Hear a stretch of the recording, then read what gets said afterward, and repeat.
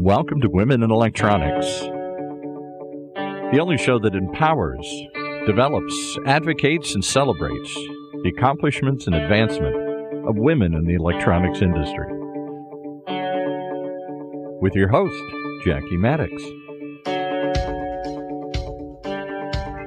Well, hello, and here we are once again with another episode of Women in Electronics Leader in Highlight radio program. So I'm so thrilled today to have with me a guest from Australia who's joining us, Philip Stoughton from Scoop. He is the founder and managing partner. Thank you for joining us, Philip. Absolute pleasure. Great to be here with you, Jackie. Thank you for inviting me. Well, I appreciate that you are here. So, Philip, before we get started, maybe some people don't know what Scoop is. What are you doing in the industry? Can you explain what you're doing in the industry?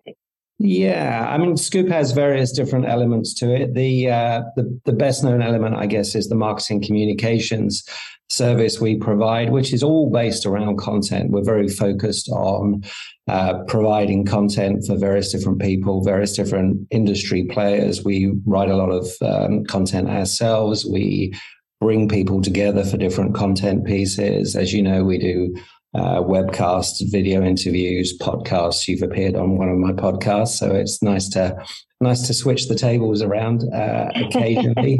And we ghostwrite for various different people. So executives, we write company blogs, we write all kinds of different material, produce testimonial videos, that kind of stuff. We also have a strategy team, so we help people define their message to market, but alongside their whole go-to-market business model planning. We do some M&A work in the background.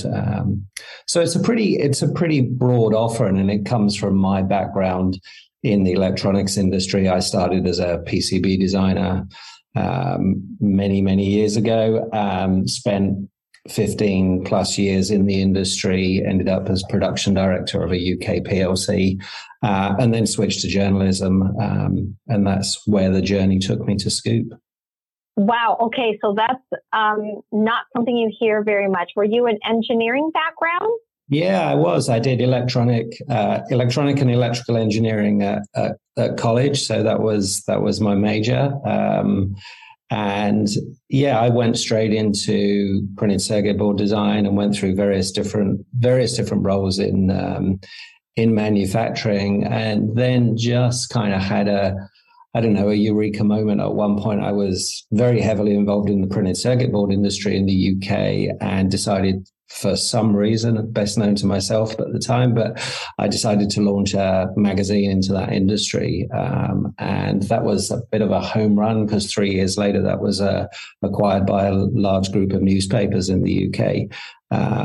So that was fun. I had a couple of years where I was on a restricted covenant, so couldn't write. So I ran a trade show in the UK. So got more and more involved in the marketing side. And then started another publication in 2002, which is EMS Now, which I'm still the majority shareholder of. But from there, quickly realized, I guess, that customers had an idea of what they wanted to do in terms of generating content and using that as a wrapper for their marketing message, but maybe didn't have the internal horsepower to do it, or the executives that wanted to write and had great ideas just had too much to do running the business, and didn't like the idea of being faced with a blank sheet of paper to write a blog or an article, and quickly realized that we were able to help with that with the combination of some writing skill and some industry knowledge. That's pretty amazing, because it really is a big gap in the industry, the marketing part of things, and also having somebody technical who knows the industry. It's a very sophisticated channel. People don't realize when you come in the industry, it really is a sophisticated channel. You kind of have to know how the different parts work together. So that is extremely helpful. Let me just ask you a quick question. Is it mostly technical writing, or are you writing more about the values and the culture of the organization? Yeah, no, it's much more the latter, actually. I tend to focus more on opinion pieces, trends, what's going on in the industry. You mentioned earlier, understanding how the industry works. It's really important at the moment to understand why it isn't working in certain cases. When we look at the shortages we've got in terms of components, the shortages we've got coming through in terms of talent, you really need to understand the dynamics of not just the elements of the industry and the value chain, but the whole global business model, the whole global supply chain. Because if you don't understand the history, it's very difficult to see what's going to happen in the future. Excellent point. And since you brought that up, let's talk about that. So I know you have a podcast and you've interviewed some amazing guests. Like you've had a great lineup. So, and I know recently you had Lynn Terrell on, who you were talking about supply chain, as well as Don Akery and some other guests that I saw on your podcast recently. So let's talk about that. So is this podcast a source for you to get this content out into the industry? Like, what is the purpose of that podcast you're doing? Yeah, well, when I look at those things, there are vehicles that we use. I guess to a certain extent, when we start working with a client, we're looking at where we want to position them and what story we want to tell. And sometimes the vehicle that we want to position them in doesn't exist. And the unique thing about Scoop is we're not afraid of creating that vehicle if we think it's valuable. So when I look at the podcast that we have, like EMS at Sea Level, What's the Scoop, the Made in series, which includes Made in Europe, Made in Asia, and Made in Mexico, They all allow us to bring guests together, to network with both clients, prospects, and important people in the industry. And they keep me in touch with what's going on. I get to talk to some fabulous executives, which I enjoy immensely, but it really does allow me to keep my fingers on the pulse of what's happening in the industry. So they're valuable in various different ways. Some of them have sponsorship, so there's a straightforward revenue element there. Some of them are really as much about the Scoop brand as anything. We run a regular series called What's the Scoop, which we publish on various different publications. I reach out to probably about 50 execs with a couple of questions. We did one earlier on in the year about component shortages, and that was huge. That got picked up by lots of different industry publications. And then we tend to spin some of the video and podcast content from that. So it's kind of a big content machine that keeps us very connected to what's going on in the industry, but also allows us to invite clients on, get them mixing with the right people, make some valuable connections as well. So yeah, they've become a hugely significant part of the business, and they've been super robust during COVID, of course, because we've shifted away from this trade show thing. So the idea of initially we used to do a Scoop studio at big trade shows. So we would turn up at Productronica, Electronica, Apex, SMT AI, those trade shows, and we would build a studio and we'd have a packed 3 days of interviews and panels to get through. Now we're able to spread them out. We're able to dig a bit deeper, and we're able to do them on Zoom. And I think the content has become more valuable as a result. And certainly the downloads and views has gone up substantially. And with marketeers looking for other ways to get thought leadership out, I think podcasts and the video versions are becoming more and more important. For sure. Okay, so let me ask you, what is your biggest aha moment from doing your podcast? Like, what's your biggest learning lesson from these guests? I don't know. I think every day is a school day. One of the things that I love about the podcasts and the shows, and normally, like the one you mentioned with Lynn Terrell and Don Akery, that was absolutely the best show of that series we've done so far. That was the Eric Miskell show, which is one of the brands of EMS now. Eric Miskell is a great friend of mine, and we've co-paneled a lot of shows. But that one was absolutely exceptional, and just the depth of knowledge. And I like the fact that they're super fluid. So I don't know where the conversation's going to go at the beginning. I kind of have my view on the questions I want to ask, and I love the fact that I get to ask these people whatever I want, and dig into different things.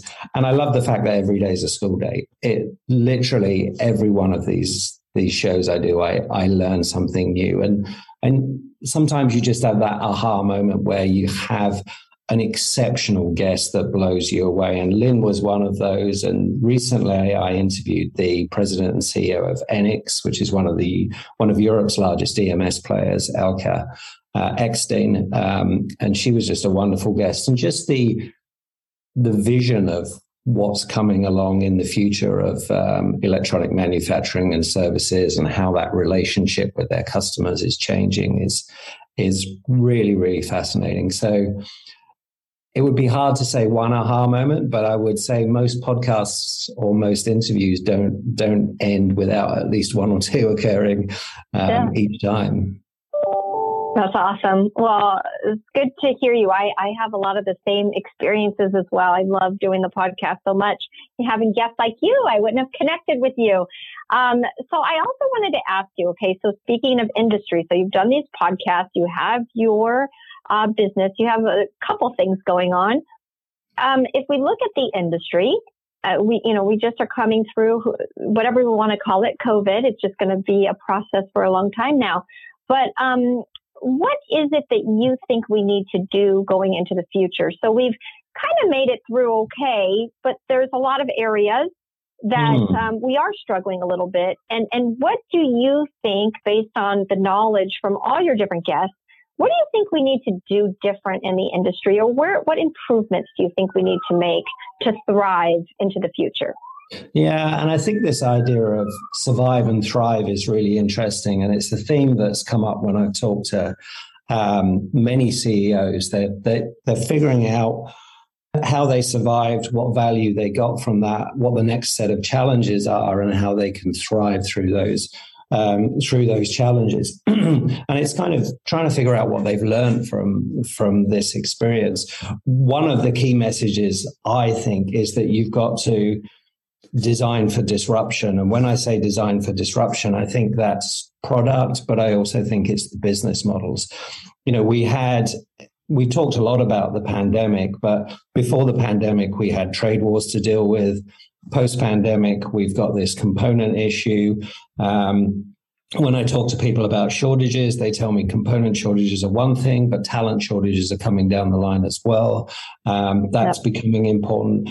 And I think when I look specifically at the EMS industry, which is probably the segment of electronics that I've covered and studied the most, I think there needs to be quite substantial change in that industry for it to be fit for the 2020s. And I think we do have the opportunity to have a roaring 20s post-pandemic, providing those companies are alert and aware of how they need to change.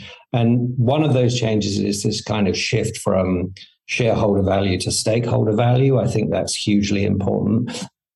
Thinking of themselves much more as a citizen than a corporate entity. I think diversity is huge. I think accessibility to those companies is hugely important. I see the whole ESG portfolio as being more and more important in those businesses, but just the fundamental relationship they have with the OEMs. And just to touch on that, the component shortages have really highlighted some challenges in those areas. I've talked to some CEOs that on the record will say, "Oh yeah, we have great partnerships with our customers. They're working with us to solve this problem," and quite often, or perhaps most often, that's the case. But there are some issues where OEMs are just saying, "Hey, this is your problem. We expect stuff delivered. You've got penalties if it's not delivered. We don't want to bear the costs of extra work in progress, extra inventory, all that kind of thing." And you end up making a relationship that maybe felt like a partnership become a bit more adversarial. So we need to rethink some of those partnerships. And I think the brands and OEMs need to be aware that having a good manufacturing ecosystem that is profitable and is sustainable is hugely valuable to them. Trying to take 1 or 2 percentage points out of the bill of materials every quarter isn't good for the industry and probably isn't good for the consumer as well. And then the last thing I would say, which I think is a big trend, is regionalization. I think we're going to see more and more demand for regionalization, partly because supply chains have been damaged. Don, on that show we did with Don Ackery from TTI, was really interesting. We talked about the 2 issues that are playing into the component shortages. One, the actual manufacturing of them, but also the logistics and freight issues. He felt the balance in manufacturing could be redressed and corrected, but he thought the whole freight and logistics system was really badly broken, and he couldn't see how that would be fixed quickly. And when you look at the whole big picture and you reconnect to sustainability and everything else, the idea of using less freight and having shorter supply chains is hugely attractive. So some fundamental changes in where things are made, how much importance we put on low-cost labor and those kind of things. I think some of that has to change for the industry to really prosper in the future, which I think it will. Wow. Really good point. That is a lot to unpack. And really, I think what we're going to do, because I do have more to talk to you about, but I think we're getting to time for our part 1. And we're going to head into a part 2 because I have a lot more to talk to you about as far as that diverse talent. I'm going to talk to you more about women in electronics and some of that disruption conversation we were having. So anyway, thank you for being here for part 1, Philip. We will catch you so next time on part 2. Thank you so much. Look forward to it. Thank you. Okay. You've been listening to another episode of Women in Electronics, right here in Orange County's only community radio station, octalkradio.net.